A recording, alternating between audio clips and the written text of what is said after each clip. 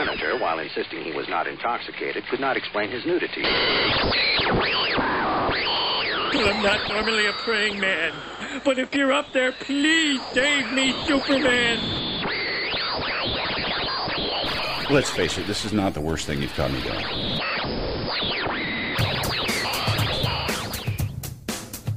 Hi, and welcome to the Crisis on Infinite Midlives podcast. I'm Rob. I'm Amanda. This is episode 59, and we were just talking before we came up to record how this is going to be the first episode in weeks where we weren't bitching about the weather. It's been pretty nice in Boston for the last few days. Most of the snow has melted. And we came up to the studio and settled down and looked out the window, and it's fucking snowing again. You jinxed it. I didn't mean to. I don't think I could take any more. Yesterday was finally the day I went out and physically kicked down the last of the snowbank that was preventing us from using our own fucking sidewalk. Yes. We've had to walk out the back door in the garage for 6 weeks to try to get anywhere through the driveway. I'm like, we're done. We finally fucking made it. And it's snowing again. Maybe it'll just melt. Maybe. I think the weather says it's supposed to be in the 40s again most of the week. So It's above freezing right now, so hopefully it'll just melt. I mean, at this point, it's just... Every time I turn the weather on, I feel like they should give me a trigger warning because I look out the window, I'm like, motherfucker, I can't... The weather's touched me inappropriately for weeks and weeks. It's like a goddamn conspiracy here. And it could be worse. I heard on the weather this morning that Maine got like 10 inches. Oh, Jesus. Not in that good way. Rob, show me on the doll where the weather touched you. This is how I feel. Looks like I picked the wrong week to quit amphetamines. Although I need to sleep through this. It's just... Yeah. If I see it start to accumulate, I'm switching straight to the whiskey. I just can't take it anymore. It's not going to accumulate. Because, again, it's been an awesome week here. It felt great going into this show. We don't have to complain about the weather. The roads are starting to clear out. Most of the snowbanks are gone. I think we're on the back side of it and just seeing it. I can feel my left eye either twitching or filling with blood. I don't know what it is. I'm tired of talking about the weather. Do you smell burning toast? No, we're not at that point yet, but let me have another couple beers. Okay. Either that or I'll chill the fuck out and go, let's make snow angels. I don't care anymore. All right, just put your pants on before you go outside. I will. I don't take orders from you or anybody. Can't tell me what to do. So, it's snowing. I mean, otherwise, it has been an extremely calm and productive week at the Crisis on Infinite Midlives home office. The new furniture we spent the tax money on has arrived. Everything is installed and in place. The insurance people have come, and we're expecting a check to get the walls painted from the water pouring down them anytime soon. It's very exciting. It's been nice. We're getting right after the show's over. I'm gonna finally get the tickets for the Boston Comic-Con. So at the very least, we're gonna be able to cover that. Everything's been good this week. So if you've been listening to this show, basically since the end of January with these horrible tales of woe, I swear to God, they're just about done. The good shit's about to start. Is everything awesome, Rob? I'm not singing that song. God damn it. No, I don't have a sound clip for it, but... Just as well. It's going to be locked in my head through the whole show now. Thanks a fucking lot, Amanda. You're welcome. That's where we'll find you, rocking back and forth in a corner, looking at the snow, singing "Everything is Awesome" to yourself quietly under your breath. You just want to suck the joy out of everything. You're making my brain hurt, and I can't take it anymore. Have a beer, you'll feel better. Okay, sounds like a good plan. So yeah, it's weird. I feel kind of naked not starting the show with "Here's why it's terrible to live in Boston." So I guess we can start with the weird shit that you sent me the link to. Yeah. So this is one of the weirder.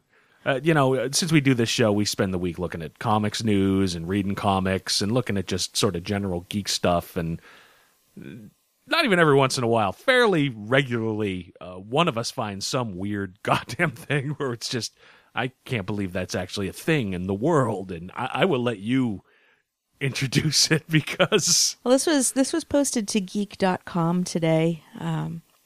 There is a new toy on the market. It's called Hello Barbie. And the reason why this is geek related, Is it a war toy? no. The reason why this is geek related is that it is a Wi-Fi enabled speech recognition doing Barbie doll. So you can, or your little girl can, have a conversation with it, and it will learn all of your likes and dislikes, log them, and send them to the cloud, and learn. Okay. And your child will have conversations with it, and you can get weekly updates about what your child is saying to the doll. Wait, what? Yes. I missed that part of it. Hello, Barbie sends parents daily or weekly status reports about what their kids are saying. Okay. See, that's a problem because I was going to say I didn't grow up with sisters, but I had friends with sisters, and I would talk to their Barbie dolls, and their Barbie dolls got to know what I liked. I'll tell you this, their parents would not want to get recordings of what was said to Barbie. Hello, Barbie. I'm so lonely.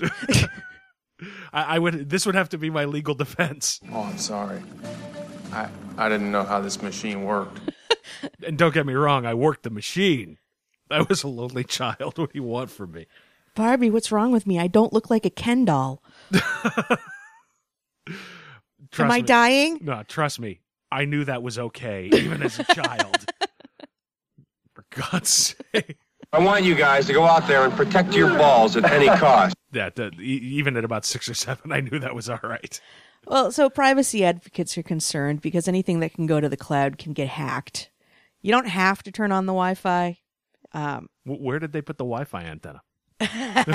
Is there a visual? No. I watched the whole video from the toy fair, the New York Toy Fair last month. They debuted this doll, and there was no indication readily apparent as to where the Wi-Fi antenna is.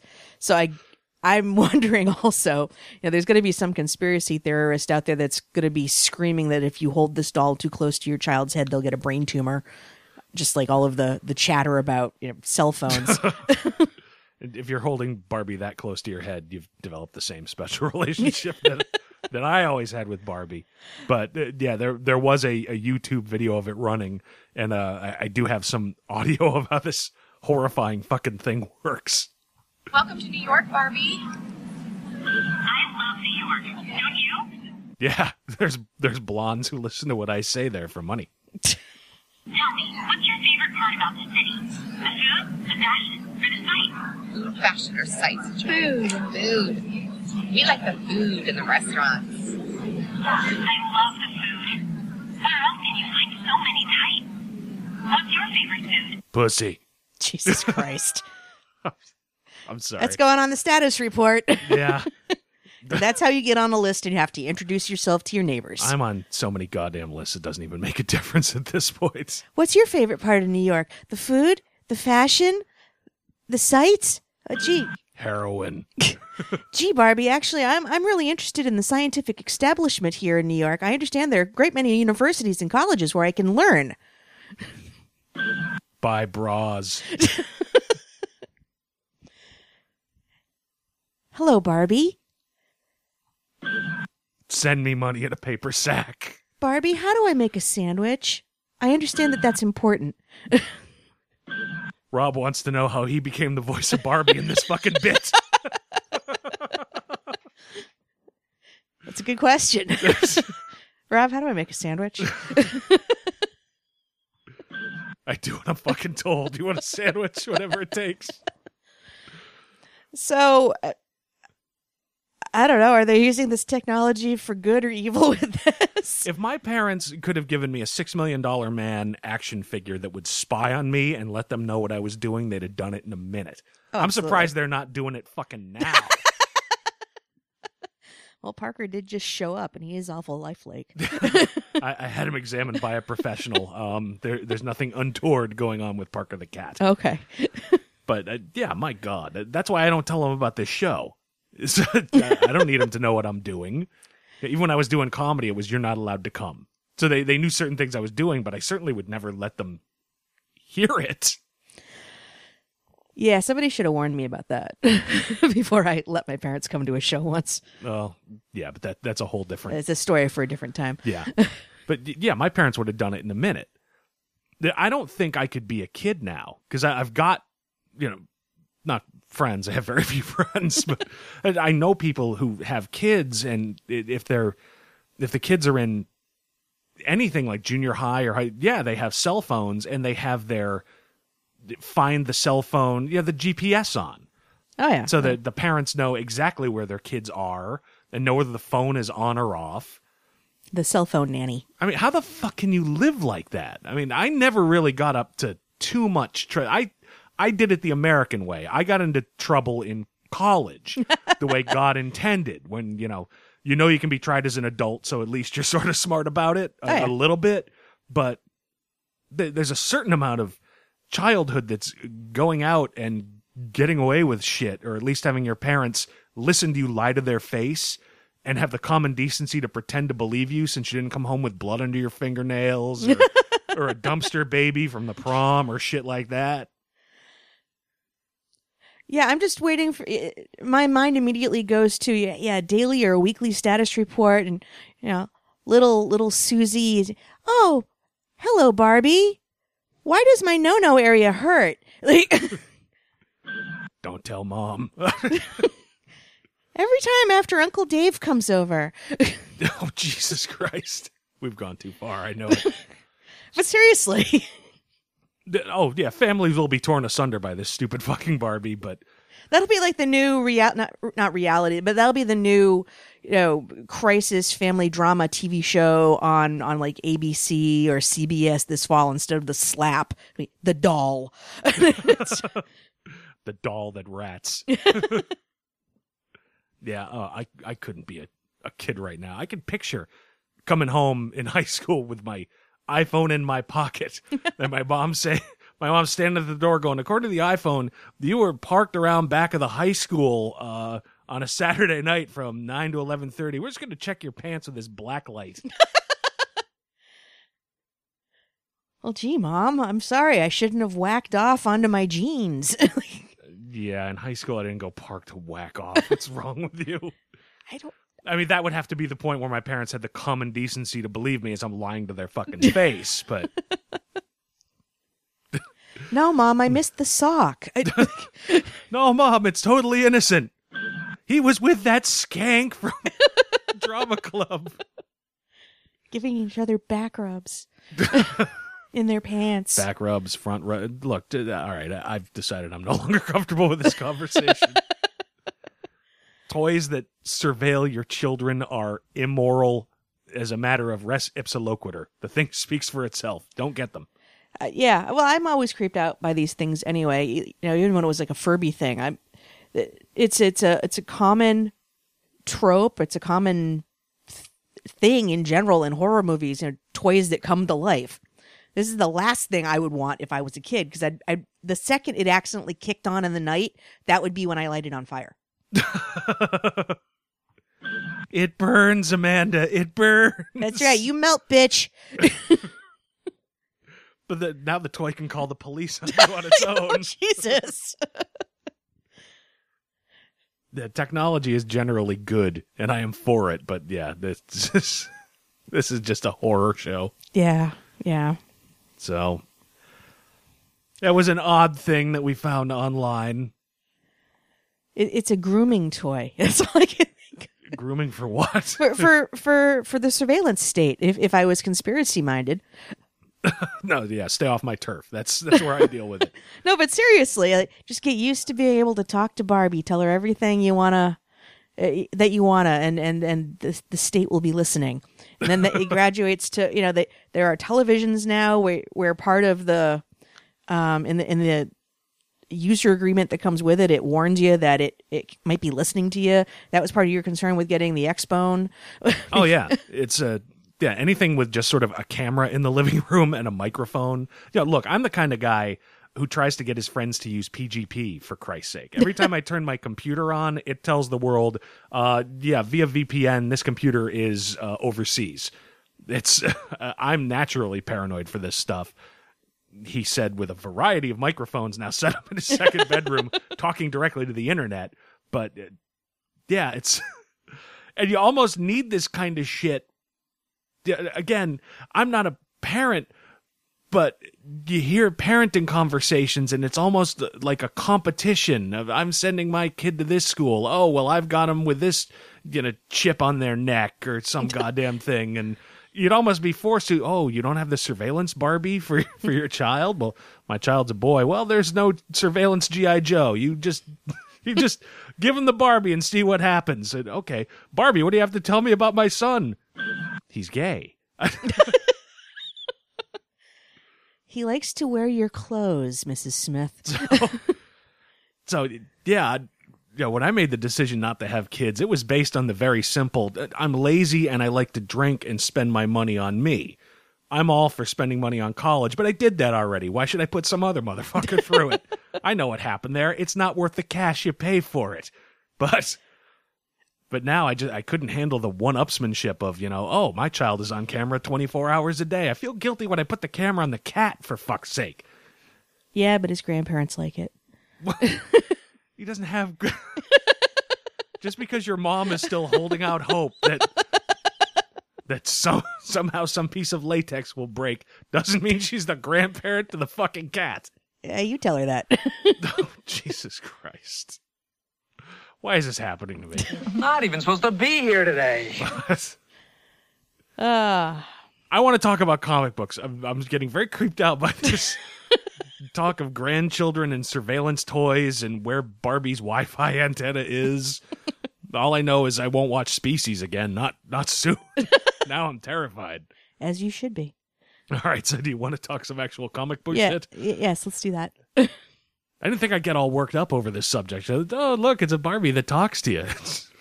It's wrong and bad. Yeah, they're selling out to the Chinese. Wait, what? I never said that to Barbie. There's a loaded 38 in his bag. No, wait. Can't have it. Ding, it's the only way he can come anymore. It's not the only way. Run!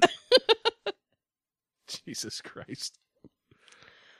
All right, let's talk about other reasons why things aren't as good as our childhood anymore. Sure. All right. So, yeah, one of the big pieces of comic news this week, in its own way, it's not news. DC's Convergence event is coming up. Starts at the beginning of April, goes for 2 months, and they're treating it like a soft reboot. Yes. Now, by soft reboot, and we've talked about this on the show before, about half of the current titles are staying the way they are. They're staying within continuity to give a certain amount of continuity, again, to the DC universe. Yes. While a whole bunch of newer titles are either being revamped and given new number ones or are not going to be in continuity at all. Okay. And they're doing it very much on purpose. And the logic has been, well, we're hearing from all these different people at conventions, different pieces of fandom who don't necessarily care about the hardcore continuity that DC has always tried to have and certainly tried to put in place with the New 52. So we'll have some continuity for some fans, but then other books that just sort of do their own thing and they may cross in and out as they have to. And yeah, as a matter of fact, DC did a press conference at their new headquarters in Burbank this week, I think. Okay. And it was Dan DiDio and Jim Lee, the co-publishers of DC. And yeah, one of the things Jim Lee said was, and yeah, this is just a full-on quote, it was really weird when we launched the New 52. There were so many fans focused on what happened between the 5 years when this character showed up and this character. It almost overshadowed what the original intent of it was, which was basically to put a fresh face on the universe, boldly go forward, tell new stories. This is an attempt to refocus the line, focus on story, focus on producing great stories that become canon, and letting the creators have some freedom to tell those stories without necessarily being confined by the restrictions of continuity. Does continuity mean editorial? Are those words interchangeable? Well, I don't know, to tell you the truth. Continuity, as I think they're using it, is the hardcore every book is tied into every other book in a particular way at a particular point in time as things go forward. So if something happens in one book that has definitely happened in every other book, whether you saw it or not, it affects everything else. So everything is completely tied together. Okay. So it sounds like, and I've gotten the sense as this has been going forward, that yes, we'll keep certain books. There will still be continuity, but we're not going to be as tightly tied to it in an effort to bring in new readers. But at the same time, all the old readers presumably are still there. In theory. Yeah, people like us who've been reading for, decades. 40 years and have a certain amount of investment in continuity. So I have sort of taken it on faith. It's, yes, these new books are coming and I'm really looking forward to a lot of them. But somewhere along the line, the DC universe is still the DC universe. So, yeah, and there's a certain amount of that they almost have to do the idea of, yes, we're making all these changes, but Batman's still there. And the same dudes are still doing it. And Superman's still there, and at least the same dude is drawing it. And Wonder Woman's still there. Still the same team that's been on it for at least a few months. Okay. Except they announced this week that the Holy Trinity, they're all getting new fucking costumes. And some of them might not still be the same characters. And Batman in particular, yes. I'm not sure that's still Bruce Wayne, but yeah, they're hinting, the way that the book is going right now, they're kind of hinting at either a big finale for Bruce or a leave of absence or something. Yeah, but regardless of that, and we'll get to that, it's still vastly different costumes for Superman, Wonder Woman, and Batman. Yes. Right after Convergence is done. Yes. And I don't know what it is, but new costumes can drive fans apeshit. Well, because it's different and therefore scary. Well, it can be. Sometimes it works, sometimes it doesn't. Like a Barbie that talks to the cloud. Barbie, why is Superman dressed that way? Well, that's the only way you can come out of your closet. I don't know. I didn't think that went through. I really didn't think we'd keep doing the Barbie thing. So his other suit's at the cleaners. Indefinitely. But, all right, so let's talk about the actual costumes. Okay. So, with Superman, it's literally just jeans and a Superman t-shirt. Hey, Rob, I think I might be Superman. It's possible. I will apparently be cosplaying as Superman at Boston Comic Con this year. With God as my witness, if I find a picture of myself on like the Comics Alliance cosplay roundup with the caption "Fat Greasy Superman," there's going to be violence of epic proportions. No, it gets back to the everyman roots. We all are Superman, right? Even this fat chode, oh Jesus, carrying a 6-pack of beer. But so the pictures look an awful lot like the kind of costume that Superman debuted in the New 52 in Action Comics. Well, and Superboy's costume, since at least Jeff Johns did Teen Titans. Yeah. Except it's a blue t-shirt instead of black, but now the Kingdom Come black is back in Superman's logo. And for some reason, he has a George Clooney haircut. The better to emo with. I don't know. No. You need much longer hair to go in your eyes for emo. But Neo-emo. Now, the weird thing to me, and I am a couple of months behind on the Superman title proper, but wasn't a big part of the explanation of Superman's post-New 52 powers was that it was based on this whole Kryptonian armor thing? Something like that. Now, I've heard, again, I'm a couple months behind, I've heard that Jeff Johns blew his armor up with that whole new Superman power, where he got like the Human Torch's Nova Blast power or something. Super Saiyan. Yeah. But I heard he then got another new costume, which is now getting chucked because of that. But I'm not sure if they followed through on, okay, now he no longer needs the armor to get the full Superman invulnerability. Don't get me wrong. If they're getting rid of that, I'm for it. The whole idea that Superman needed armor was always grotesquely stupid. I agree. As far as I was concerned. I agree. Now, it was a built-in excuse to say, oh, yes, it came from Krypton, and that's why he doesn't need the trunks. Right. But I don't know. Honestly, it's out of all of the reboots, the Superman one has been of least interest to me in the entire New 52. Well, he's not with Lois. He's wearing a costume that didn't do a hell of a lot for me. They eventually get to the point where they're doing this Romita art that just looks flat and sad. Well, we're not John Romita Jr. fans, and we've said, as far as we're concerned, his stuff is really inky and thick, and all the faces look the same, be it Superman or a 2-year-old child that Superman just saved. Right. And we know we're in the minority on that, but that's the case. We're just not fans of his art.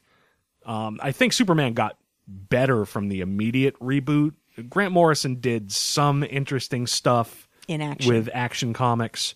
The Superman title proper that I think George Perez was writing briefly. And then he went off it, and then Scott Lobdell took it over. That hadn't really done anything for me. I didn't start getting that at all until Johns took it over. Yeah. But Action Comics has been not bad. And, of course, I say that with, I'm drawing an utter blank. I want to say Greg Pak's been writing it. Okay. But for whatever reason, I'm having a brain fart. I think it's him. But that's actually been pretty decent. This week's is actually pretty good.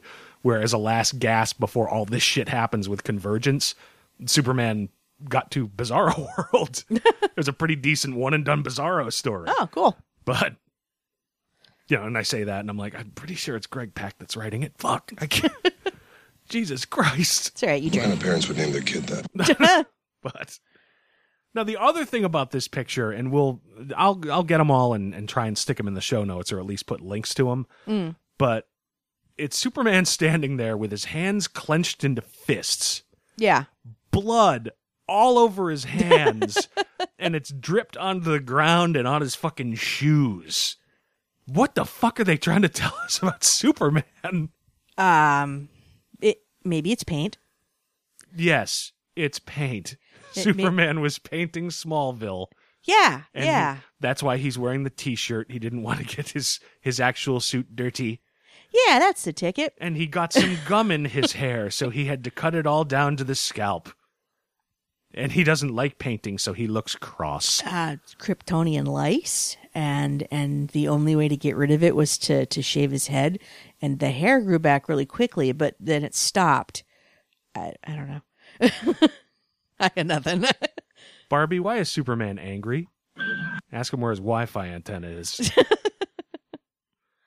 But it's just, and I want to talk a little bit more about this in a few minutes, but it's really sort of a horrifying, hi, my name is Superman and I'm here to hurt you kind of picture. Yeah, one does not expect to see that level of gore on Superman. He's the Boy Scout. He's supposed to walk away from these things clean, if somewhat tattered, perhaps. Yeah. Yeah, it's a weird, it was, of all of them, this one was disturbing to me. He wasn't dripping with that level of blood at the end of Man of Steel, and he had leveled most of Metropolis. Yeah, and he didn't look that pissed. He looked, at least at the end of Man of Steel, he looked like he felt bad about it. Yeah. But, all right, but yeah, we'll talk about this in some more detail. Let's go to Wonder Woman. Okay. No more one-piece American flag swimsuit. Nope. She's got a kind of reminiscent looking chest plate armory kind of thing with...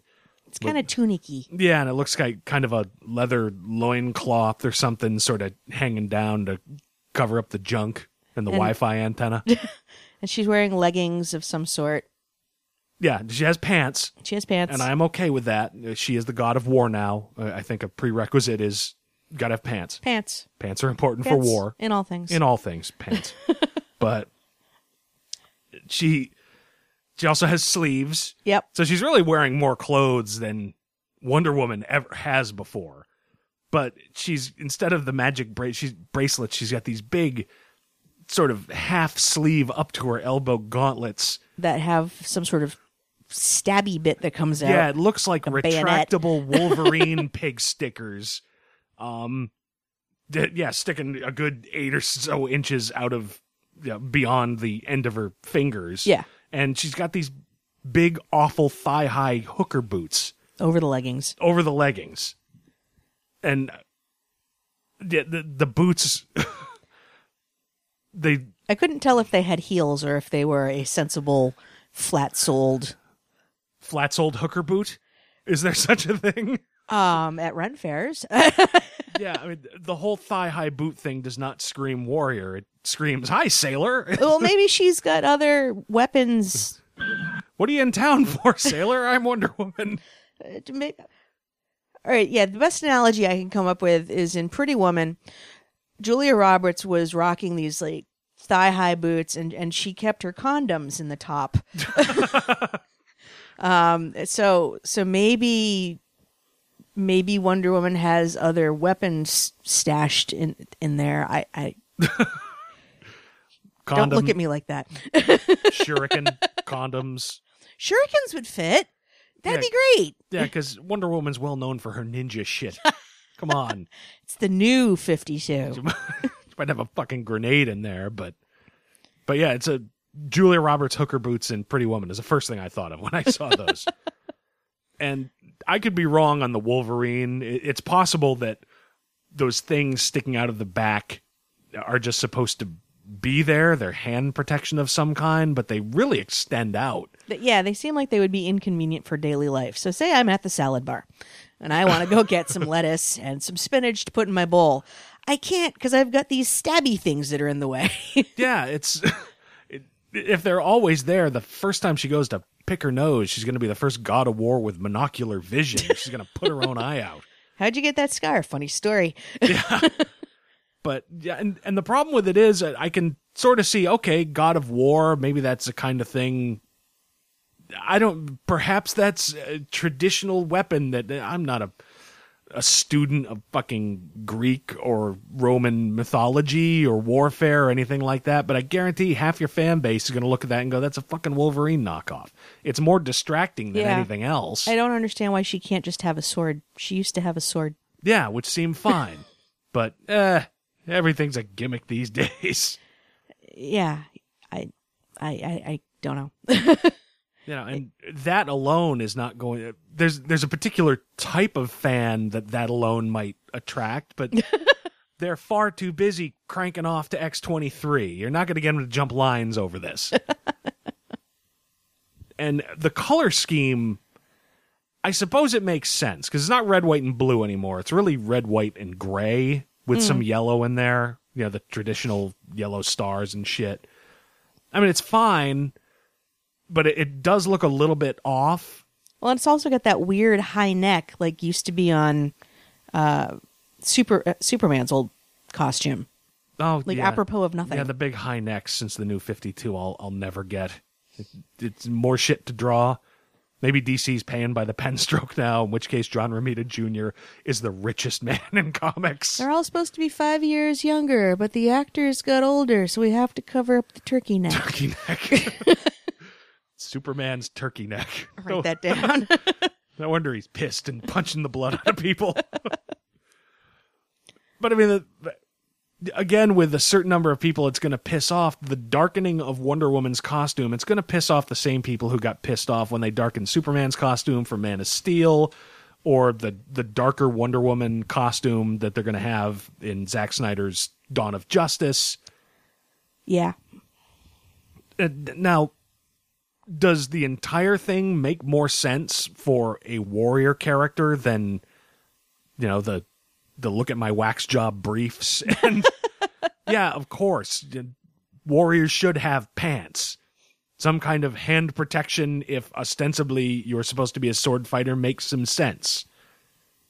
But it just seems weird that Superman, who they had built at least right after the new 52, that his powers are based on this ridiculous costume, they're throwing that costume away, and they're giving Wonder Woman, and I don't know, it just seems weird. Possibly, since she is a god of war now, it's a ceremonial outfit, and they're going to follow the Amanda Connor Power Girl rule of thumb. Maybe she has other costumes we don't know about. No, I guess that's possible. What other Power Girl costume am I not aware of? Well, no, that was their excuse for why Connor would draw her differently at times. There would always be some sort of boob window, but they would just do variations on the costume because women like to change their clothes. Not me. I've been wearing these goddamn pants for 6 months. They'll walk away from me. Eventually, I'll buy new ones and start taming them again. All right, this is going sideways. Yeah, it always does. But, all right, so, and then there's Batman. Oh, God. And then there's Batman. Are we sure it's Batman and not RoboCop with bunny ears? You just want to suck the joy out of everything. It's Bat 209 is really what it is, like Ed 209 from Yeah. RoboCop. I don't know if it's a robot. I don't know if it's meant to be some remote-controlled suit that Bruce is operating from the Batcave. I don't know if Azrael decided, nope, bigger guns or... Yeah, I mean, it's basically a big armored suit that looks like it's got a Judge Dredd helmet from the back. Yeah. And yeah, the ears, they're like bunny ears. They're not bat ears. No. They look like what Grandma had trying to pull in Channel 50 on UHF on the old Zenith. It looks like Pikachu tried to fuck his head. I Pikachu's you. Jesus. And he's got what look to be shoulder-mounted rocket launchers. Yeah. Batman has shoulder-mounted rocket launchers. And are we sure this isn't War Machine? I don't. Well, that's it. Yeah, it looks like Batman went by way of Iron Man, except for the big one. He's got a handgun. I saw that. That's also disturbing because Yeah. Batman. Because I made the joke, but even when Azrael was Batman, he didn't have a gun. And everyone who isn't Grant Morrison should know it is antithetical to Batman to give him a gun. Yes. It's like giving a Kardashian a sense of shame. It fucks up their origin story. It doesn't make any sense. And it robs them of any symbolic power they might have. Now, this one is most disturbing, but it's also the most open to interpretation because it might well be an entirely different Batman. Because right. the solicits for Batman 41, and this image that we've seen is the main cover to 41. I think it's at least one of the covers. Yes. But the solicit is the all-new Batman makes his debut. Who is he and what happens next? Find out here as a new era begins in Gotham City. Okay. Now, let's step away from the costume for a moment. Yep. It's not even a costume. This horrible bat erection that something is walking around in. In my lifetime, there have been 3 occasions where somebody who was not Bruce Wayne was Batman. 2 of them were Dick Grayson, and 1 was John Paul Valley. Yes. And it never takes. The times they've done it have been to sort of prove a point about Batman. There's been a reason, storytelling reason to do it, or a thematic reason to do it. And with Azrael, it was to give fandom what they thought they wanted in the early 90s, which was Batman as Punisher. Yeah. And they wanted to show why that would suck. And make no mistake, it sucked. I stopped reading Batman for a while because of it, but yes. I get why they did it. Dick Grayson was Batman, particularly the second time around. Honestly, I'm not entirely sure, because Grant Morrison has some kind of hard-on for putting a gun in Bruce Wayne's hands and blowing up his face. I mean, and I don't know the reason here. We're in the middle of the Endgame story. So the big Batman story. We've talked about several of the issues on the show with Joker is back and maybe he's an immortal and maybe he can't be killed. And Wait. We have to pause so I can hit my head into the wall for a while. No, we don't have time for that, for Christ's sake. So yeah, I don't know where that's going to go. Are we finally going to have the Joker win? This new immortal Joker kills Bruce Wayne. I mean, look, there's no question that if this story gets rid of Bruce Wayne, it is for a limited amount of time. And it's if it's a thing that at best will be sort of an interesting, that's kind of a cool take on the Batman mythos as a whole. Okay, I get what you're doing there. Now can we get back to sort of what we always wanted? Well, I wonder also how much this suit comes out of the end of that last Justice League arc that we saw, where he realizes that whatever rebreather apparatus he has for trying to avoid viruses and whatnot was flawed because it was breakable. Well, like, how much of a bubble does he want to put himself in? Well, that still wouldn't lead to Bruce Wayne carrying a fucking gun. I don't disagree. I'm just trying to figure out what circumstances would get to the point where he felt that he had to kind of go Iron Man. Well, and that's why I'm kind of hoping this solicit really does mean, at least for a while, if this is what we're going to do, it's not Bruce Wayne. Yeah.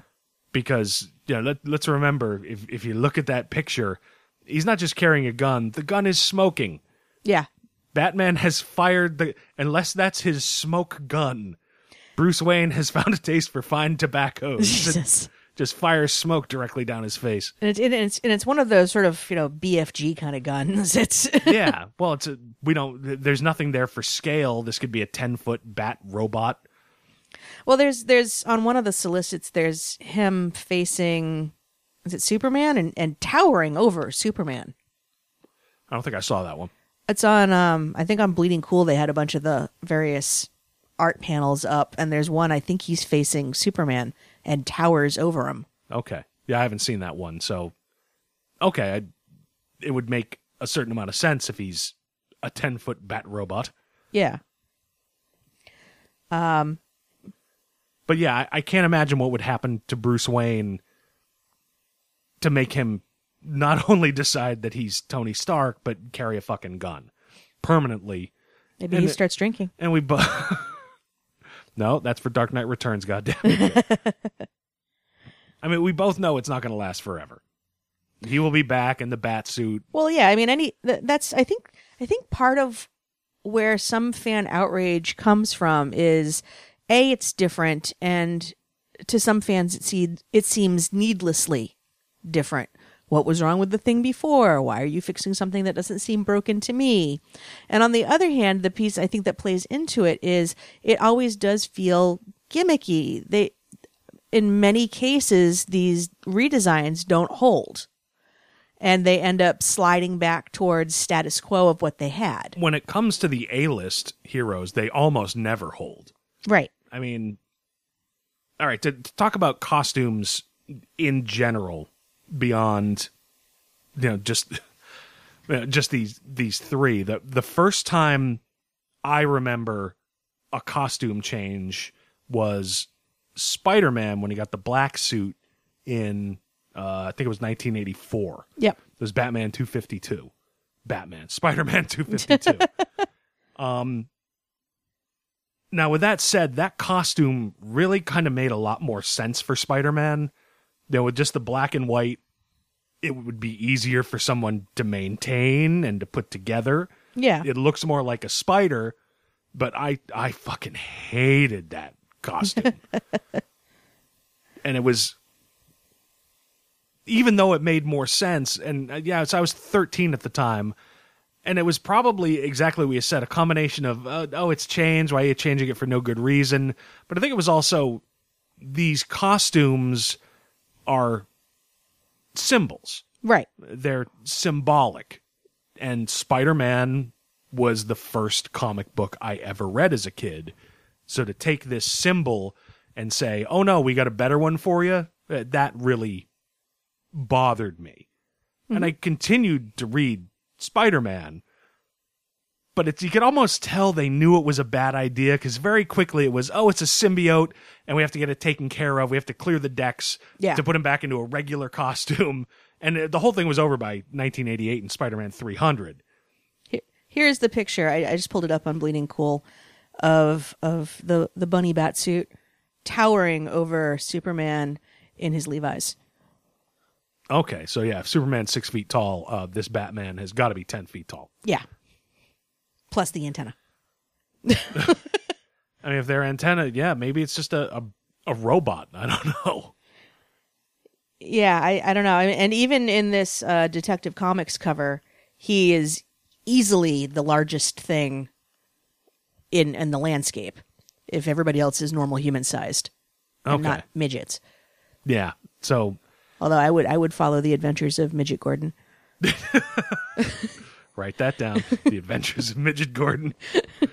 But yeah, I mean, back to the Spider-Man suit. It's weird that the whole thing was over in 1988 because that was like the height of the Dark Age. And there was a stretch just before the Clone Saga where they even tried to darken Spider-Man up more. They like almost had mental problems. He was wandering around muttering, "I am the Spider," and he was still in the red and blues. Yeah. So there's something about changing costumes that just fucking sets people off. And it almost never sticks. Not with the A-list ones. True. So, I mean, it's hard to get worked up about it if... Well, no, that's the problem. It's so fucking easy to get worked up about it. I'm worked up by that Batman suit. I shouldn't be. I know whatever is causing it is temporary, and within 18 months, we're going to be right back to where we were. Yeah, well, I get it. I mean, I didn't like when Bendis did the Dazzler redesign. Well, he didn't do it, but the artist working with him did. Congratulations, you're the only one. No, there were like others. Like one or two others. But the point is... Barbie, what did you think about the Dazzler redesign? It was wrong and you knew it! Because it was. I'm sorry. Anyway, go ahead. Barbie, let's talk about fashion. What do you think about the Dazzler redesign? Son of a bitch. That's not going to get old for me. That's what I'm here for, baby. That's what I'm here for. So, I mean, they've done recently a redesign on Jessica Drew's costume in Marvel, so that she's wearing a much more street-friendly outfit as opposed to the red vamp outfit that she's been in for decades. Yeah, which is and I read that issue, and that's fine. That actually makes a lot of sense. You know, look, I'm a grown fucking man. I have internet access. If I need to see what amounts to nudes, I almost have to go out of my way to miss them. It's the joke I always make. If I faceplant into my keyboard 3 times and hit enter, it's pornography. That's just the nature of the internet. So it makes a lot more sense to me to, while I don't particularly like the direction of the character in Batgirl since Cameron Stewart took it over, that costume makes a shitload more sense. Yeah, and the discussion around why Spider-Woman's outfit is now becoming more subdued and street-friendly, although incorporating elements of the old costume, makes sense because they're trying to take that character and her storyline back to a more street-level, 70s-ish kind of story. Yeah. But there are people that are still outraged about it. Eric Larson was on Twitter calling it, or comparing it to a potato sack, which it doesn't look like a potato sack, and the man can draw. I would think he knows what a potato sack looks like. Yeah, but you know what? It's not the old Spider-Woman costume where you could, where you could... Fap? What? I wasn't going to go with fap, but you could tell her personal grooming habits and, clear the kind of Lycra that has boob pockets. But only an asshole would go out and fight Hydra. Wearing tit socks. It doesn't make any sense. It's true. The costume never really looked like it had a lot of support for the girls. Yeah, it's, hot, sure, but it's a drawing. It's not real. Who gives a shit? I'd rather have a costume that makes more goddamn sense. I don't buy my comics and go, oh, mama, oh. Because Barbie would rat me out. And I can't have that shit. I missed the sock. Hands to yourself, Rob. Damn it! So yeah, I'm fine with that. But also, you can do that kind of thing because Spider-Woman isn't an A-list character. Right. You look at the A-list ones, Spider-Man, granted, they tried to replace Spider-Man for a while, but... Again, it was sort of understood from the get-go, despite Dan Slott's protestations, it was going to be temporary. Well, I wasn't even talking about Superior Spider-Man. I was talking about the Clone Saga. Oh, yeah. Where Ben Reilly, even he still had red and blue, but it was different with a bigger spider. And yep. But yeah, Superman with the electric blue. Yeah, red Superman versus blue Superman. Yeah, versus black costume Superman. It's weird when it comes to A-list characters. Batman's has changed over the years and has stuck, but it's weird. That was based on, for years it was always the same. It was the gray with the blue accents and the yellow oval bat signal. Yes. That changed literally thanks to Frank Miller across 4 issues of Dark Knight Returns, where he starts in that costume. And by the end of the book, he's in black and gray with just a bat with no oval. And within a year and a half, Batman had moved to that. Right. So that one's kind of stuck, but the differences there are so minor as compared to a 10-foot bat robot with bunny ears. It really does look like some reject from RoboCop. Yeah. Yeah, a combination of Ed 209 and kind of War Machine. And it's not as though he hasn't created mechanical suits before. I mean, Batwing, his suit is very mechanical. He creates the suit that eventually becomes Batman Beyond, which is also very mechanical. Right. So maybe this is some prototype that will lead to something like that. I don't know. Yeah, but there's such a difference in time between the Batman Beyond suit and Batman. You know, it takes the course of years and sort of the extrapolation in your head of, okay, at some point this is what it became for it to really make sense. Yeah. You know, you really only see Bruce Wayne in that costume for the first half of the pilot of Batman Beyond. I mean, they are hinting at it being somewhat robotic, looking at that cover, I guess, they have of Batgirl where it says eliminate, so it looks very, robot-y and targeted. Yeah, it's... Oh no, his wiring has gone wrong. What will happen to Barbara Gordon now? Look, we all know whatever's going on with that costume, it's going to be temporary. Yes. Greg Capullo did not, with his style that's somewhere in between Frank Miller's and various other former classic A-list Batman, right? He didn't sign on to draw a robot. It almost looks as though he got a hold of the Beetle scarab and it somehow fused with his outfit.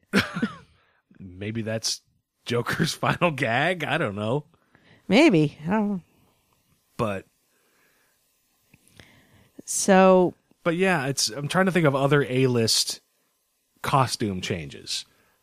Yeah, there was Wonder Woman when she got pants when J. Michael Straczynski took over. For about 20 seconds. Yeah, that lasted, I think the arc lasted 10 issues. Yep. I think JMS lasted 2. And by the time it was all done, we were right back to normal. Right. Yeah, Daredevil, he's kind of arguable as to whether or not he's A-list. He changed to that sort of black and white armor that was supposed to be made out of like spider webs when D.G. Chichester, back in the 90s, the one where they brought back Garrett and Elektra, even though they were never supposed to be in that continuity. And as soon as Chichester left, they got rid of that because that arc sucked. It was terrible. I hated it. Well, he's been in the yellow jammies, and he's been in the red jammies and the black jammies. Yeah, but when he went from the yellow, that was very early, and he most certainly was not an A-list character. Yeah, and that was just a change that made sense. Why don't we put him in a devil suit? Oh shit. Oh yeah, it's right there in the name. Why didn't I think of that? Yeah, good idea, Gene. Sorry, Stan Lee was doing a lot of cocaine to get all these books out at the same time. Besides, D-Man needs a costume. Give him the yellow one. Oh, don't bring D-Man into this. God damn it. But the one A-list, and this is also arguable about A-list because he's A-list now because of the movies, but the one character who constantly changed costumes and everybody was okay with it was Iron Man. Right. Iron Man got a new suit of armor about every year and a half or 2 years, whether anybody wanted it or not. That's because Stark gets bored and needs things to do with his hands. Well, and that always sort of made sense, because since it was technology-based, you could have the sort of built in, okay, we're going to give a new armor with a few new powers, and it'll freshen everything up and get everybody excited again. Yeah. Now, granted, one time those powers were roller skates. And here I go back to Dazzler. But you'd get these new looks, and it was kind of cool. I may be the only person in the world. I will stand by the Silver Centurion armor that he wore going into Armor Wars. Yeah. You know, granted, it had big 80s shoulder pads and wasn't sleek in any way. But Much like Wonder Woman now with this redesign. Yeah, but I always thought that was cool. I'm the only one. I know that. Half the free world, as soon as he went back to a gold and red to take on, oh, God, I forget the name of the armor that seemingly killed Stark at the end of Armor Wars. I haven't read that in a while. Yeah, I'm not sure. But it might have been Ironmonger, just like the movie. That makes sense. But either way, it was. I was the only one going, oh, I like the silver and red.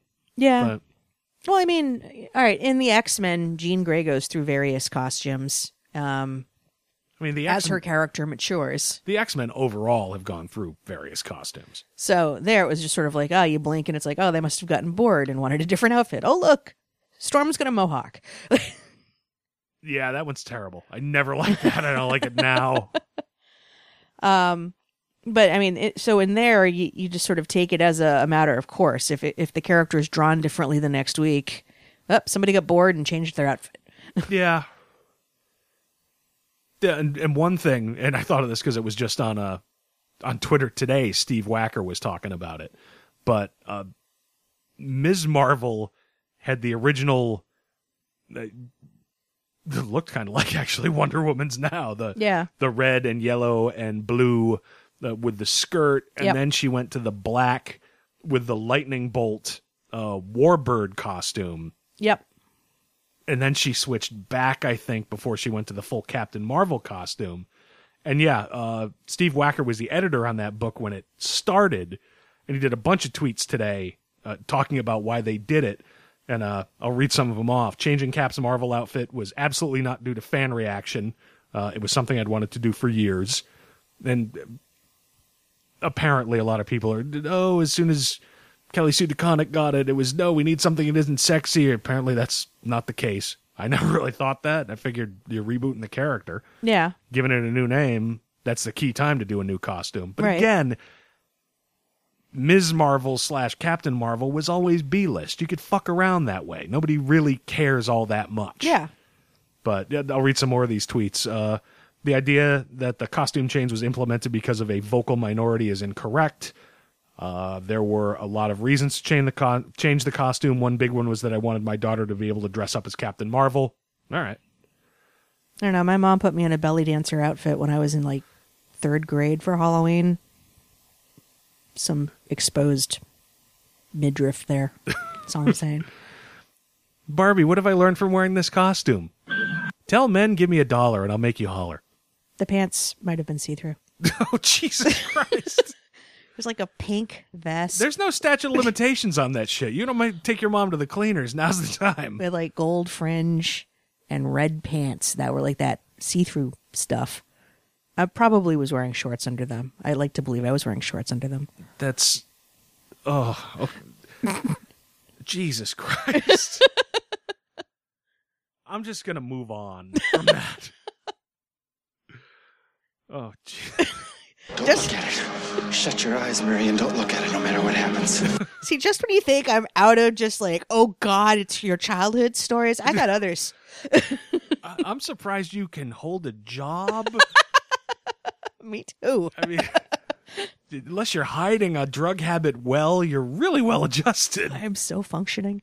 I do hear you whispering that to yourself at night sometimes. I'm functioning. I'm going to write that down. Jesus. That's not a bad one.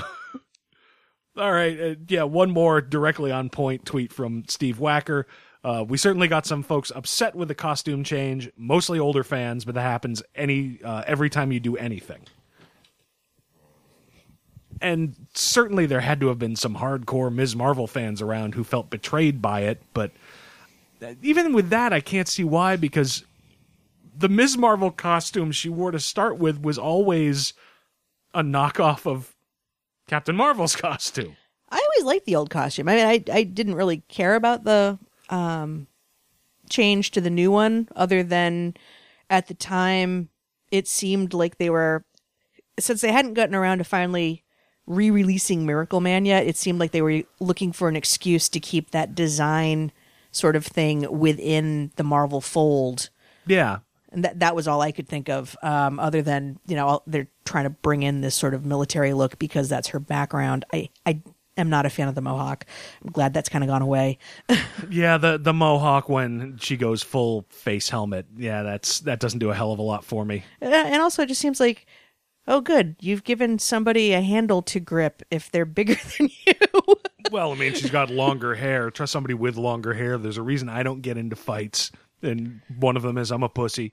But the other one is just grab your hair. So, yeah. I mean, even that I could kind of see because the original green and white Kree military uniforms had the head crest. Yeah. So the idea of a Mohawk. All right, that makes more sense. I get what you're going for. I didn't think it worked, but.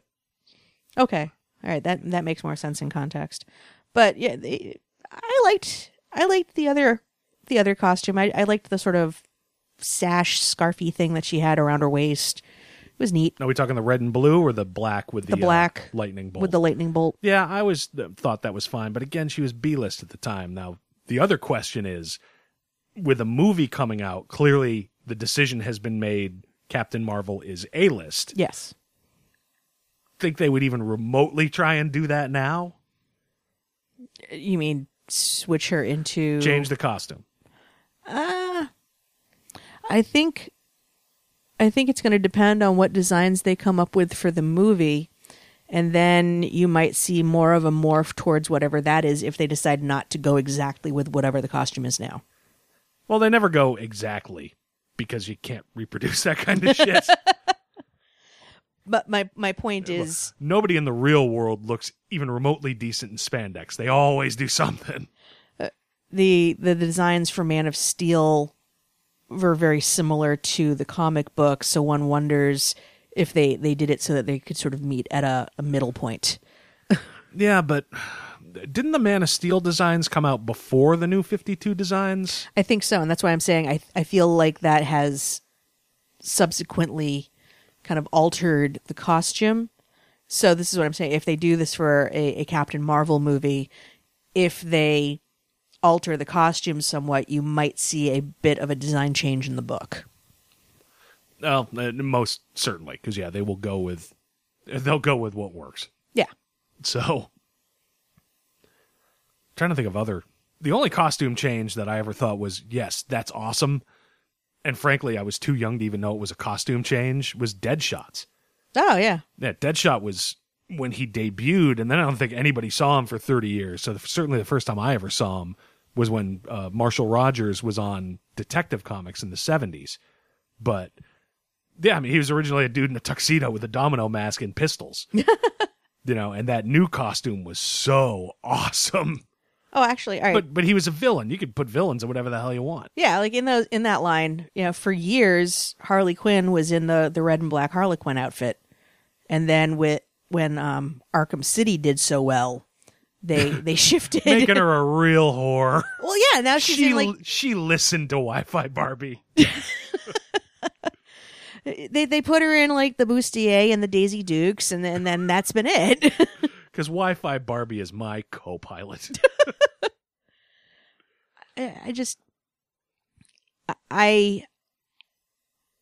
I think it's fine to put characters in whatever costume you want. It should be practical. And if I'm worried that my bikini line is showing when I'm fighting, I'm going to be distracted. Yes. So am I. Let you punch me in the face. I don't...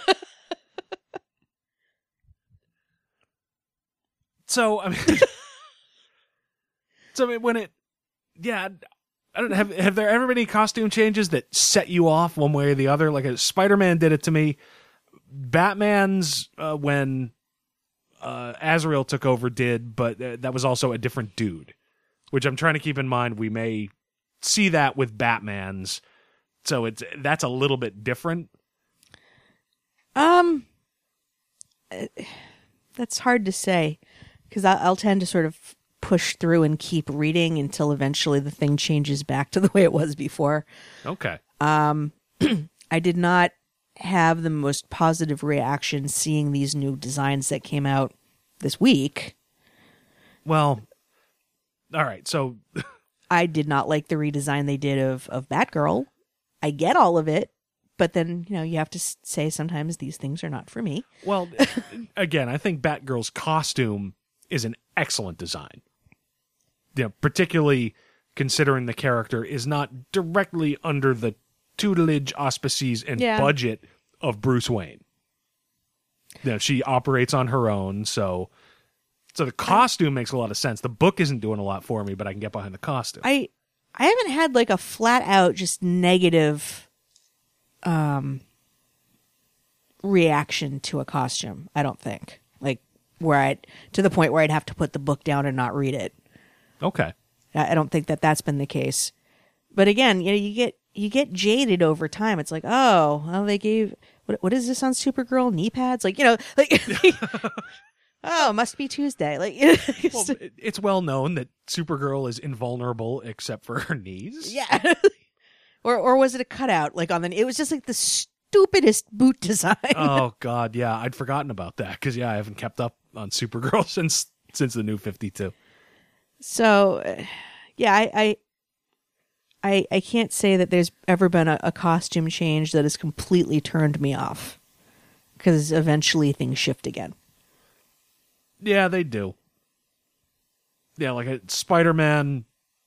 Spider-Man did it probably more so than I will ever have again. Yeah. Although, like you, I got some issues with what I'm seeing from these three. In particular, Batman and Superman. Yeah, to see that art without context beyond things are going to be shifting and changing because of convergence, really puts the questions in your head. Why would I see Superman ever bloodied to that degree?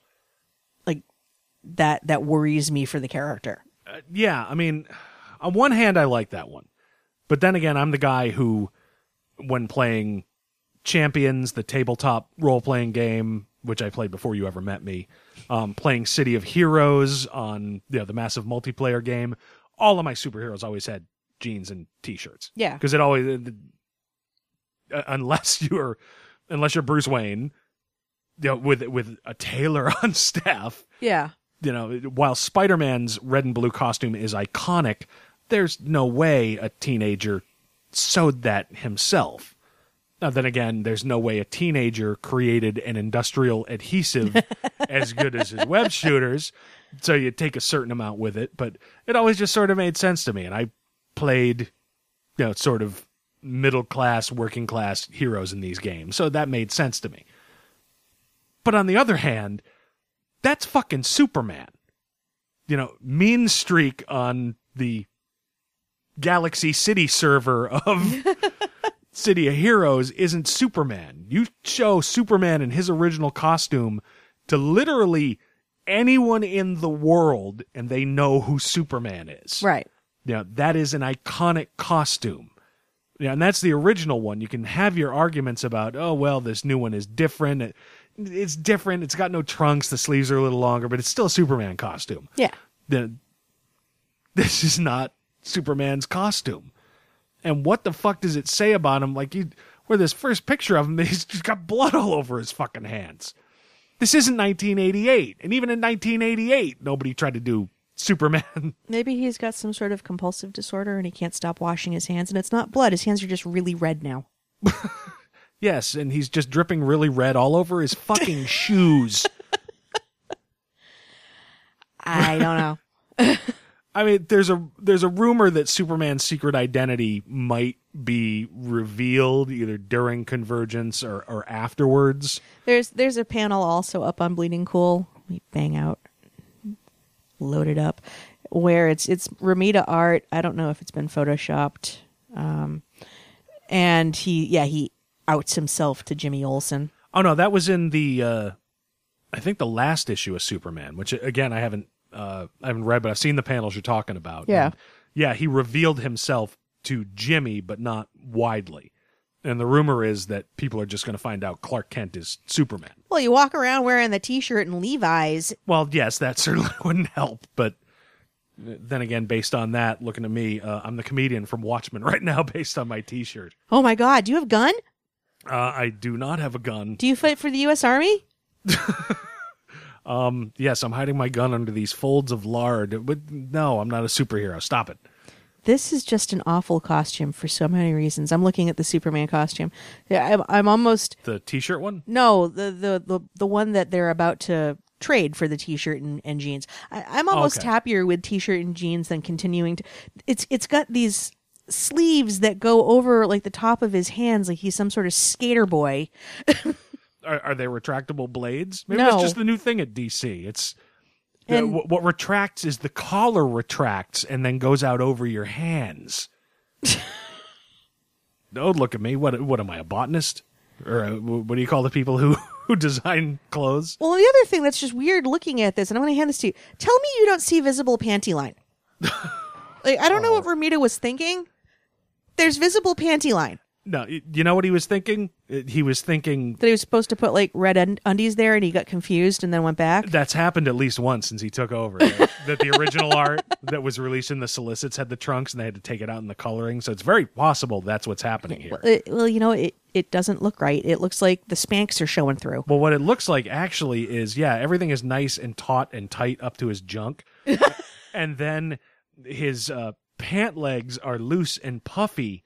Like Jericho? As if he's rocking, just withered, terrible, crippled legs. like he's got some wasting disorder. And he's just miracling himself upright. So that polio is a hell of a disease. Yeah, but you know what? Beyond the sleeve and the stupid collar, you put the trunks on him, that's Superman's costume. Yes. So it still, to me, counts. Whereas jeans, T-shirt, work boots, and blood everywhere don't really seem like Superman to me. It's the new accessory. I mean, number one, if they in fact are getting rid of, if they're exposing Clark Kent as Superman to the general public, that's a terrible fucking idea. Yes. Yeah, this is the first superhero, and part of what has made superheroes endure for more than 70 years is the secret identity. Yes. There's something powerful, and we've talked about this in the show before, and it's not like it's an original thought, but there's something powerful to kids about the idea of, okay, you can see me as weak or clumsy, but if you knew who I really am and what I could really do, right, you'd respect me. Yeah, that's the whole power of the secret identity. It could be the guy standing next to you. It could be your neighbor. And to take that away from Superman, the first one, I think it's a terrible idea. Yes. Now, certainly this can be walked back. Perhaps he can make a deal with Mephisto and give up his relationship with Wonder Woman and solve a couple things with one stone. Mixelplick. But although sadly the Superman Wonder Woman book, when Charles Soule was writing it, really was pretty good. I heard good things. I tried to read it. I didn't really get into it just because I just can't ship them. Neither can I, but it was a generally pretty good comic book. But yeah, long term, to have, and we've talked about this too, to have Superman in love with Wonder Woman means that it is more important for him to be Superman than Clark Kent. Yes. And if that's the case, it is a gross misunderstanding of the character. Yes. So, while I don't have a lot invested in Wonder Woman as a whole, and I thought the book was okay, I do think it's a bad idea for them to be in a relationship. It's been going on a couple years now. Well, I can also make the argument from the looking for a strong female character point of view. Why does she have to be in a relationship? Why does she need to be in a relationship to define her? And you've absolutely got a point, but like I've said here, Wonder Woman is not a character that I have a lot invested in. So I look at it more from the, since I have more invested in Superman, then it could be as simple as I'm a dude. Yeah. But. And not that I thought Steve Trevor was any great shakes either. Steve Trevor is a douchebag. I hope he dies serving Argus. Jesus. But Okay, there's some issues in There's there. never been a Steve Trevor since Lyle Waggoner. I've said it. Do you need to talk to Barbie about your issues with Steve Trevor? Why won't Lyle Waggoner return my calls? You're useless. Okay, thanks. I had a little incident there, and I apologize. Are you okay? I think I'm going to be all right. You gonna be all right? I worry about you. Hands above the table. God damn it. I'm not even supposed to be here today. Yes, you are. So yeah, Superman shouldn't lose his secret identity. But it's... I'm not sure what we're supposed to take from this image. Because if he loses his secret identity, and we see evidence in the first image that we see of that, assuming that's the plot point that's going to happen, the first thing we see is the aftermath of violence. What are we supposed to take from that? That Superman decides to just dress more like a human while acting less human? Maybe it's a photoshopped image.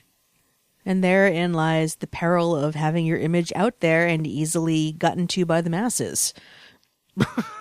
Somebody can just drag it into Photoshop, gore you up. What? So you think this publicity image is meant to be a different image that somebody in the DC universe photoshopped to make Superman look bad? Sure, why not? This Superman who has a different haircut and a different costume and might not even be Superman? Yes. You're freaking me out. Well, it seems to me like the easiest thing that you can do to manipulate popular opinion about someone, Lex, if you're listening, Jesus. would be to get some misinformation out there. I think you're stretching a long fucking way to make this one. Oh, I know I make am. this something that it isn't. No, I totally am. But it could go in that direction. There could also be magical elves. I mean, it's a comic book. It's words and pictures. It can go in any direction. It doesn't mean that's what's going to happen.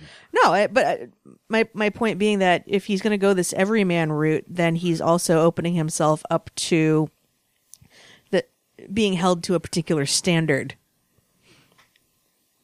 He's Superman. He's always held himself to a particular standard. In the court of popular opinion. You have so completely and thoroughly lost me. Does this all still hang on the idea this is a photoshopped image? No. Can I have some beer? Barbie, was the image photoshopped? Signs point to no. All right, let's move away from this because I don't think I can fully explain myself on that. It was a thought. Okay, it's born of brain damage. When it comes to Superman, yeah, I've got a very bad feeling about this picture. We'll see how it goes, but particularly since we've got, and I forget the name of the writer. God damn it. The writer who's taking over Superman is a guy who has not written comics before, if I remember right. That bodes well. Well, it's a hell of a book to put a brand new writer. Certainly he's written other things, but yeah, I can't remember his name. Shit, I'm going to have to look it up later. But unless they're planning on going down some Red Kryptonite storyline or something. Oh, please, God, no. I survived, 11 seasons of fucking Smallville? I can't see another Red Kryptonite storyline. I can't do it. Just going to put that out there and leave it there. Oh, God. Red Kryptonite. You are the worst person in the world. God damn it. All right. Yes, put that out there. So, yeah, okay. When it comes to Batman, I'll take on faith it's going to be somebody other than Bruce Wayne wearing this costume. If it is Bruce Wayne carrying a giant smoking handgun, I'm going to have a real fucking problem with it. Yes. And particularly after several months of Scott Snyder going, Joker might be immortal and always have been in Gotham, he might lose me completely if this is Bruce Wayne brandishing a firearm. Period. It may not be a firearm. It may be a pistol-shaped device that, I don't know, throws confetti like Rip Torn. Yeah. What we got here is one of them old-fashioned Texas love tubes. You just bring it out in the streets. Batman, I told you to put your fleshlight away. We'll go with Texas Love Tubes because that might get past iTunes. All right, so Wonder Woman, I don't think it's the best costume in the world, but again, I don't have nearly as much invested in Wonder Woman as I do Batman and Superman, so ultimately, I honestly don't care. Yeah. I mean, the original suit's iconic, but it was designed by a fucking bondage enthusiast who was a polygamist, and he had weird ideas about strength came from submission, so she's the god of war. Like I said, she should have fucking pants. The biggest problem I have with it is the Wolverine-looking gauntlets, but, it's only because I can't look at him and go, yeah, okay, Wolverine.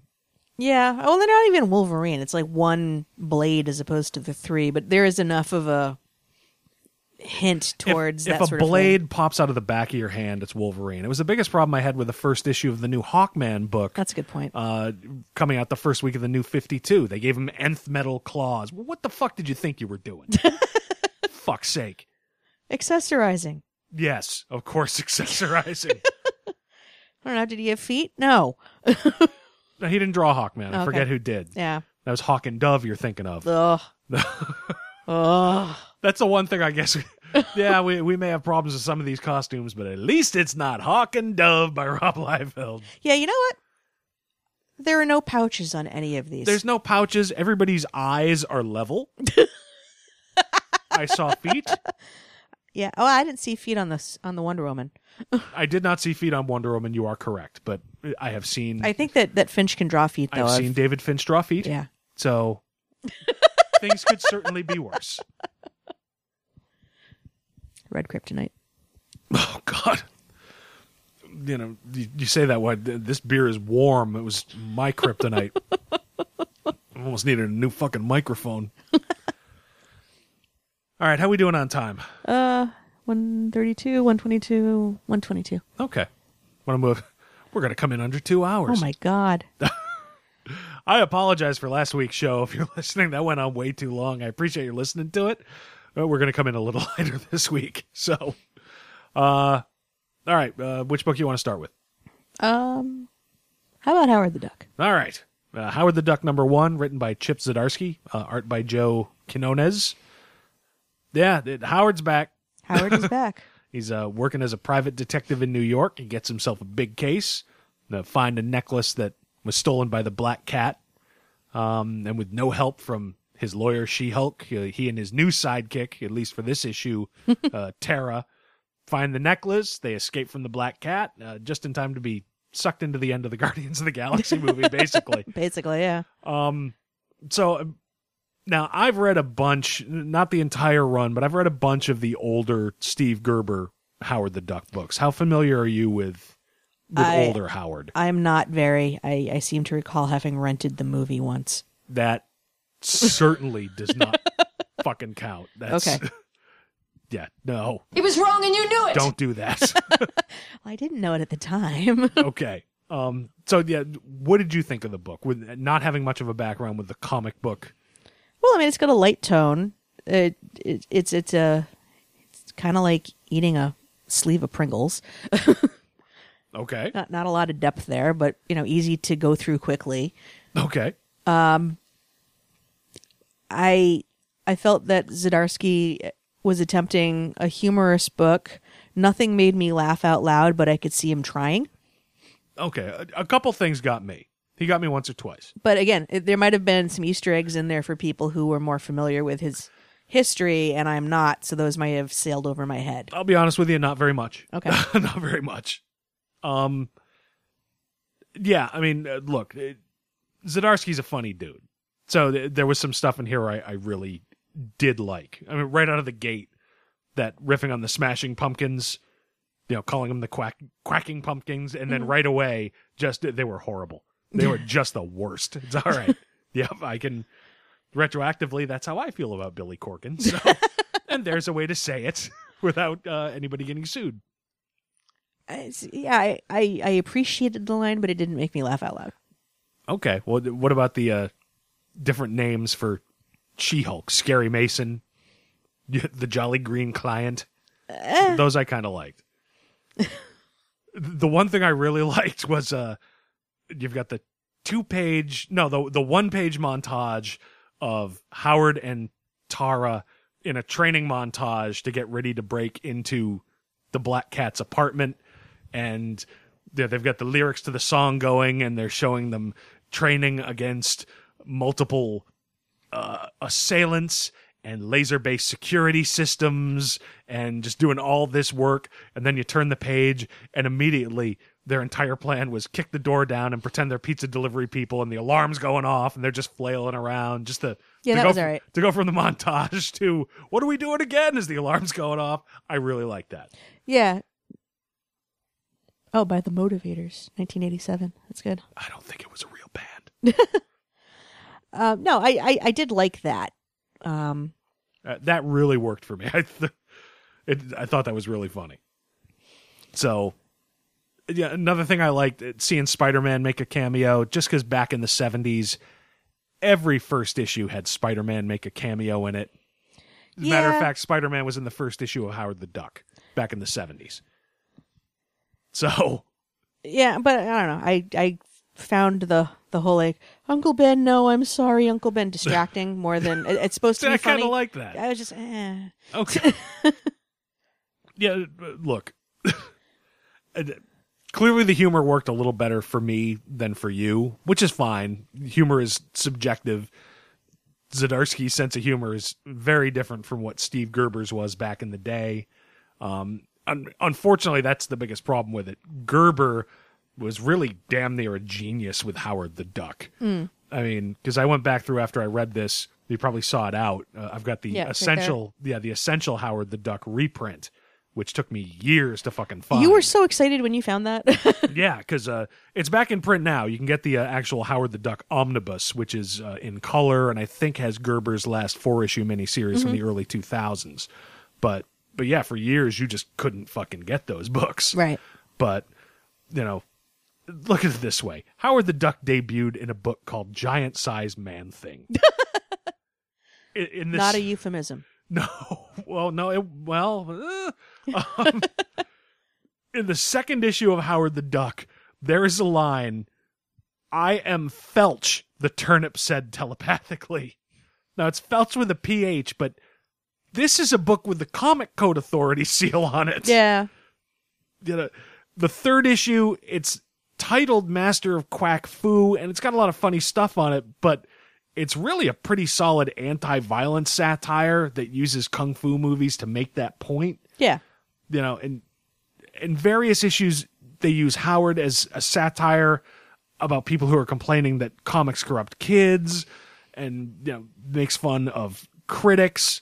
Gerber would not like us. I mean, he just wouldn't. You know, sometimes I don't like us.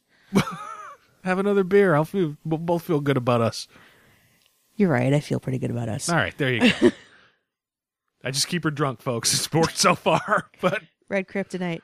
Oh God.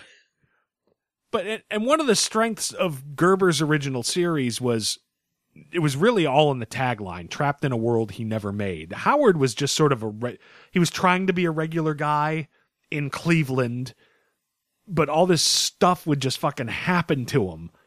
He just kept getting caught in these weird situations, whether he wanted to or not. And here, Howard's an active participant. You know, he's a detective. He works with She-Hulk. He goes and finds Spider-Man. He hunts down the Black Cat. You get sort of a hint of the old feel of stuff happening to Howard when, what was it, the Gatherer just sort of shows up and sucks him into space. And now it's a new thing happening to him. But overall, he's more a part of things than I remember from the old Gerber issues. Yeah. Well, and I guess it depends on where Zdarsky is going to go with this overall arc. Because if it's just a quick ploy to get him out into space, yeah.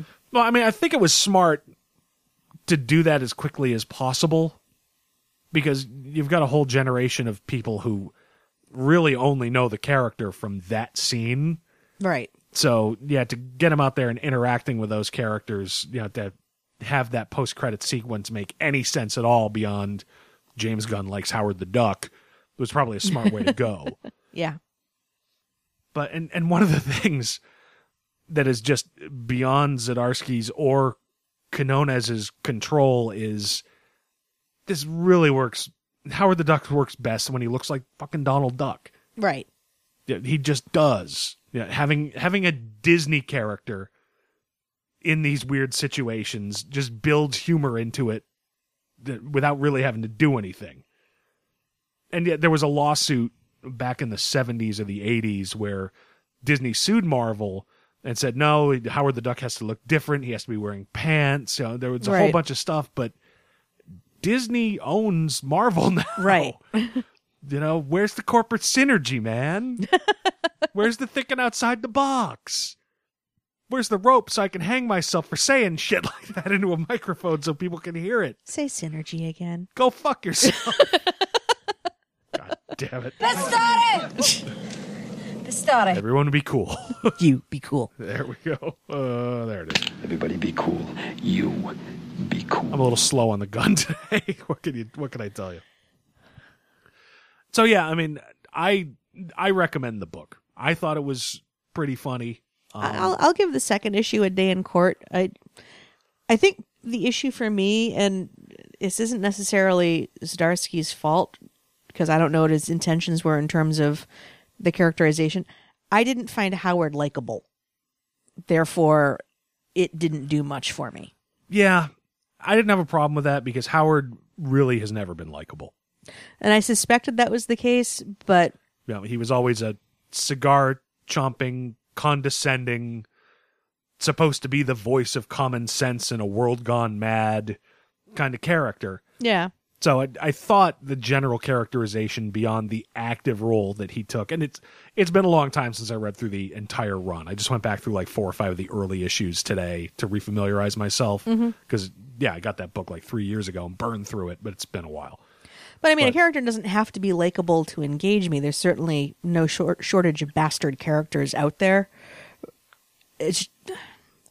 But, if he's not going to be likable, then I need something. Well, and that's something that was missing from this. Again, he was supposed to be the voice of common sense. So he would, in the early issues, go up against people who, to use the kung fu violence example, I know kung fu, so I will fight to the death. And it's like, no, have you ever been in a street fight? It's a terrible thing.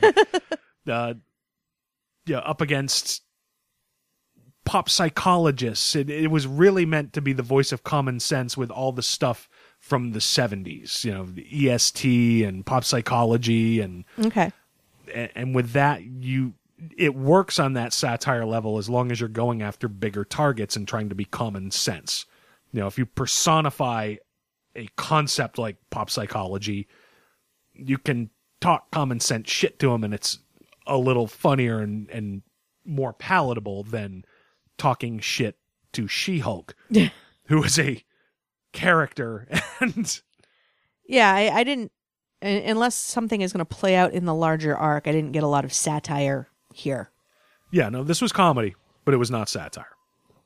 That could come, but we're not seeing it yet. And that's why the Gerber stuff is much better. Even that last mini-series that he did in the early 2000s, a ton of stuff against, not archetypes, but pastiches of Spider Jerusalem and the stuff that was big in comics in the early 2000s. Yeah. He made fun of with that. I mean, to the point where he made Howard a mouse because he wasn't allowed to make him the good old Howard the Duck. He's like, fine, he's Mickey Mouse, bitch. Didn't look like Mickey Mouse, but... So yeah, it works as a comedy. So yeah, I recommend the book, but yeah, frankly, if you got a choice, I recommend the original Howard the Duck omnibus a little bit more, and it's back in print. So it's worth hunting down. If you like this book at all, definitely hunt down the originals, because while I like this, the originals are better. There you go. So, anything else on Howard? No, like I said, I'll give the second issue a day in court just to see, but it didn't grab me. But that's okay. Not everything has to grab me. Yeah, not everything has to be for either one of us. It's a cool thing about comics. There should be something for everybody. But we only have a certain number of hours in the week to do a show, so once in a while we'll pick one that works for one of us, doesn't work for the other. Yeah. All right, you want to do the other? Yes. Speaking of which. So Southern Cross #1. It's an image book. Yes. Written by Becky Cloonan, art by Andy Bellinger. I think I'm pronouncing that right. If I'm not, I apologize. But so yeah, Alex Braith, character, has booked passage to Titan on the tanker Southern Cross to pick up her sister's body. She died there under circumstances that have not yet been explained. Yeah, she's stuck on this tanker. Her cabin mate's talky and irritating. Guy across the hall, maybe a rapist. Maybe. First mate's a bitch. Captain's friendly. Got that going for her. For some reason, he's a little obsessed at staring at the pale, pulsating triangular gravity drive, but... Which seems to talk to Alex. Yeah, for some reason, Alex's sister seems to be haunting the gravity drive, but, you know, it's only 5 days to Titan with these people. What could possibly go wrong? We know that she has a criminal background. Yeah, at least one assault and battery conviction. We know that her sister was working for some interstellar version of Exxon in an administrative capacity before she died. And that Alex's cabin mate is investigating that death. Yeah, we discover that near the end. We discover that Alex is the sort of individual who can kind of magically bump into the right person who can take her along in the exposition of the story. Yeah, there was some obvious exposition in this book. Not a ton of it, but enough of it where it's like, okay, you're giving me background. Okay, I got you. Oh, how convenient that you bumped into the captain of the ship who wants to take you to see the gravity drive. Yeah, actually, that scene really, it's like, apparently we've eliminated terrorism by the time this happens, because, yeah, fuck it, let's take you to the gravity drive. You want to see the cockpit? How about the bomb room? I mean, so yeah, that... First mate PMS McBitch. Jesus. Yeah. Jesus Christ. I have been on planes in my life. I've never bumped into the pilot, the co-pilot. And yeah, she's just running into everybody on this ship. Yeah. This ship that's so crowded she can't get her own room. Yeah. She just happens to see the entire bridge crew. So, yeah, the exposition was kind of a problem. Obviously, it's a brand new creator-owned book. There needs to be a certain amount of it to build the world. Yes. But there were parts that jumped out as, I get where you're laying down. Yeah. I mean, it was an enjoyable story. There's some world building happening here, even within the confines of this tanker. Yeah, look, there's a lot about this book that really is in my wheelhouse. It's that kind of lived-in, dirty, cyberpunky science fiction. Yeah. You know, not everything is... Isaac Asimov, everything is beautiful and the government is control. No, people have to live here and work here. This is a working freighter. Yep. It's stuffed with blue collar working stiffs who don't necessarily like what they're doing. For them, it's just another day at the job. Yep.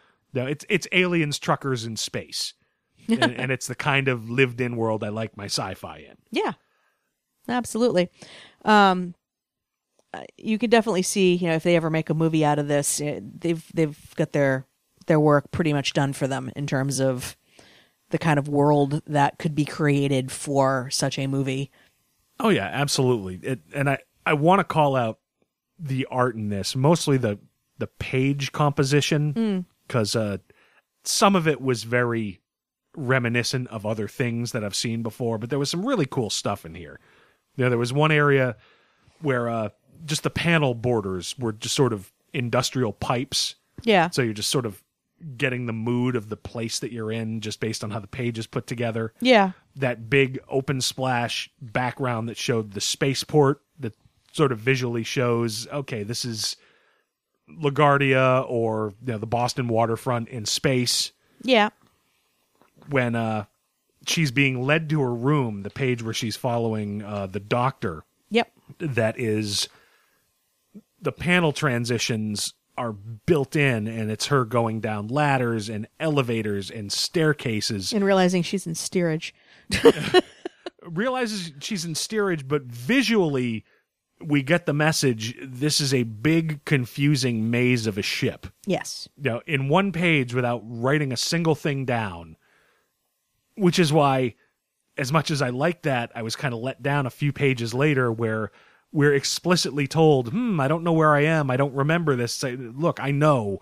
You already showed me on this page it's a zoo and nothing is anywhere it looks like. Yeah. You don't have to tell me 2 pages later that it's easy to get lost on the Southern Cross. Right. Now, that said, there's one panel there that shows a sci-fi wonder, pyramid-shaped sci-fi wonder, no less, reflected in a blue eye that's straight out of fucking Blade Runner. Oh, absolutely. But, overall, there was a lot of cool stuff that happened with the art on this. Yeah, no, definitely. Again, this is another one where I'm going to want to see where it goes by issue 2. Like, how much stuff do they feel they've got established up front where they can settle down and just tell the story? Yeah. Yeah, but when it comes to the setting, it really, like I said, it's an Alien or Outland feel. Everyone is just, okay, this is just shit that we have to do. We're stuck here. We're going to be out here for months. Yeah. Another thing, I'm not sure if I liked it. It depends on what she does with it. There's really kind of an overall rapey feeling to the... Well, here's what I'm saying. We got the creep across the hall who basically propositions Alex. Yes. We've got the captain who invites this random stranger into the depths of, come with me to the bowels of the ship to look at the vaginal gravity drive. and then the captain takes him to the cook and says, he packs a mean sausage. And, Yeah, I thought that was interesting. Although the response by the cook, which was, no disrespect intended, Captain, get the hell out of my cafeteria. I did like that, but...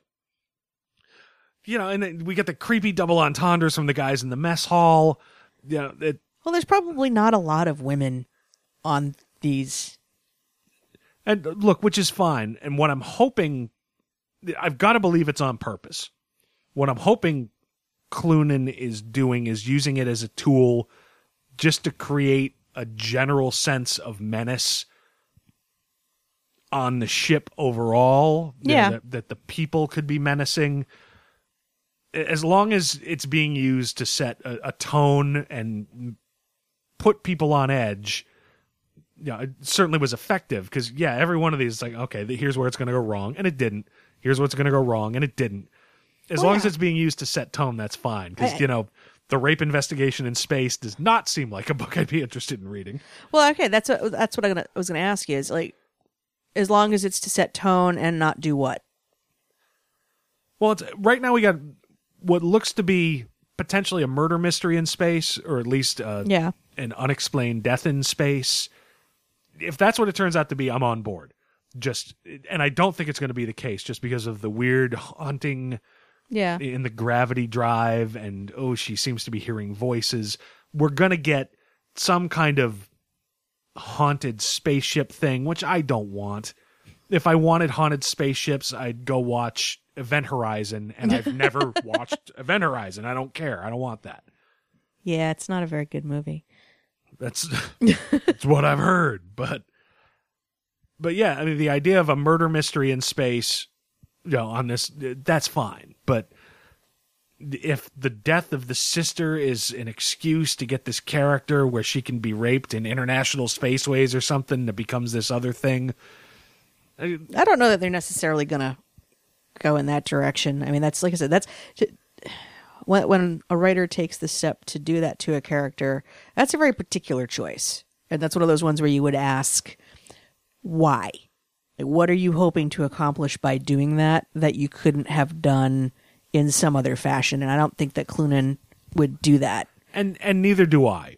But there were enough individual points of there is potentially menace to Alex from a man. Like I listed off 3 or 4 of them where it's, okay, we're seeing this over and over again. It's got to be on purpose. But I think it's more effective storytelling to do it that way through tone rather than to do it through exposition, because that's one of the things that separates this book from, say, Bitch Planet, where it's just hits you in the exposition over and over again. Yeah, and that's why if it's being used to establish general menace, then okay, mission accomplished. I'm on board. She's not safe here. Yeah. These people do not have her best interests at heart as this story goes forward. I get it. Yeah. And that's probably what's going to be the case. So we'll see. Because, yeah, this book is pressing all the right buttons for me. But, yeah, if a rapey ghost shows up, I'm just going to go fucking watch Alien again. Rapey ghost. Don't write that one I'm down. not gonna We'll never write get that through iTunes. But, yeah, there's a lot here that I liked, and I'm definitely in for the haul. Something weird goes on, we'll reevaluate. But there's enough here. I'm going to add it to my pulls, frankly. There you make go. Sure I don't miss it. So, anything else on this? No, I enjoyed it. I think that I'm looking forward to the next issue. Yeah, and the owner of our local comic store, he definitely knew. Because, yeah, didn't he just put this in with your pulls this week? No, I pulled this. Okay. I Because grabbed this. he said, man, I can already see the movie they're going to make out of this. It's really good. So, all right, how we doing on time? It is about 1:15 to the second hour. All right, so why don't we wrap it up? Okay. So, yes, thank you for listening. I'm not sure where you found this particular episode, but you can always find us at our home website, crisisoninfinitemidlives.com. We are on Facebook. You can find the link to our Facebook page through our home website. We don't do a hell of a lot there. We really keep meaning to do more, but you can certainly send us messages through Facebook, and we will get them. We are on Tumblr, crisisoninfinitemidlives.tumblr.com. We're on Twitter. I never remember. What the fuck is our Twitter handle? At Infinite Midlife. At Infinite Midlife. Barbie, why can't Rob ever remember at Infinite Midlife? Rob has a drinking problem. You're so functioning. Only barely. But, yeah, you can find the show on iTunes. If you get this through there, do us a favor. Leave us a review. Give us a rating. Helps people find the show, and we like hearing from listeners. Yes, we do. We are proud members of the Comics Podcast Network. Anything I'm missing? TuneIn Radio. We are on TuneIn Radio. Everywhere we can be found, you can find in a big sticky post on crisisoninfinitemidlives.com. Sticky in the internet sense, not sticky in the other sense. Oh, God. You just want to suck the joy out of everything. All right. That is it. This has been episode 59. Yes. The Crisis on Infinite Midlives show. I'm Rob. I'm Amanda. Thank you for listening, and What? I'm going to pee my pants. Oh, Jesus.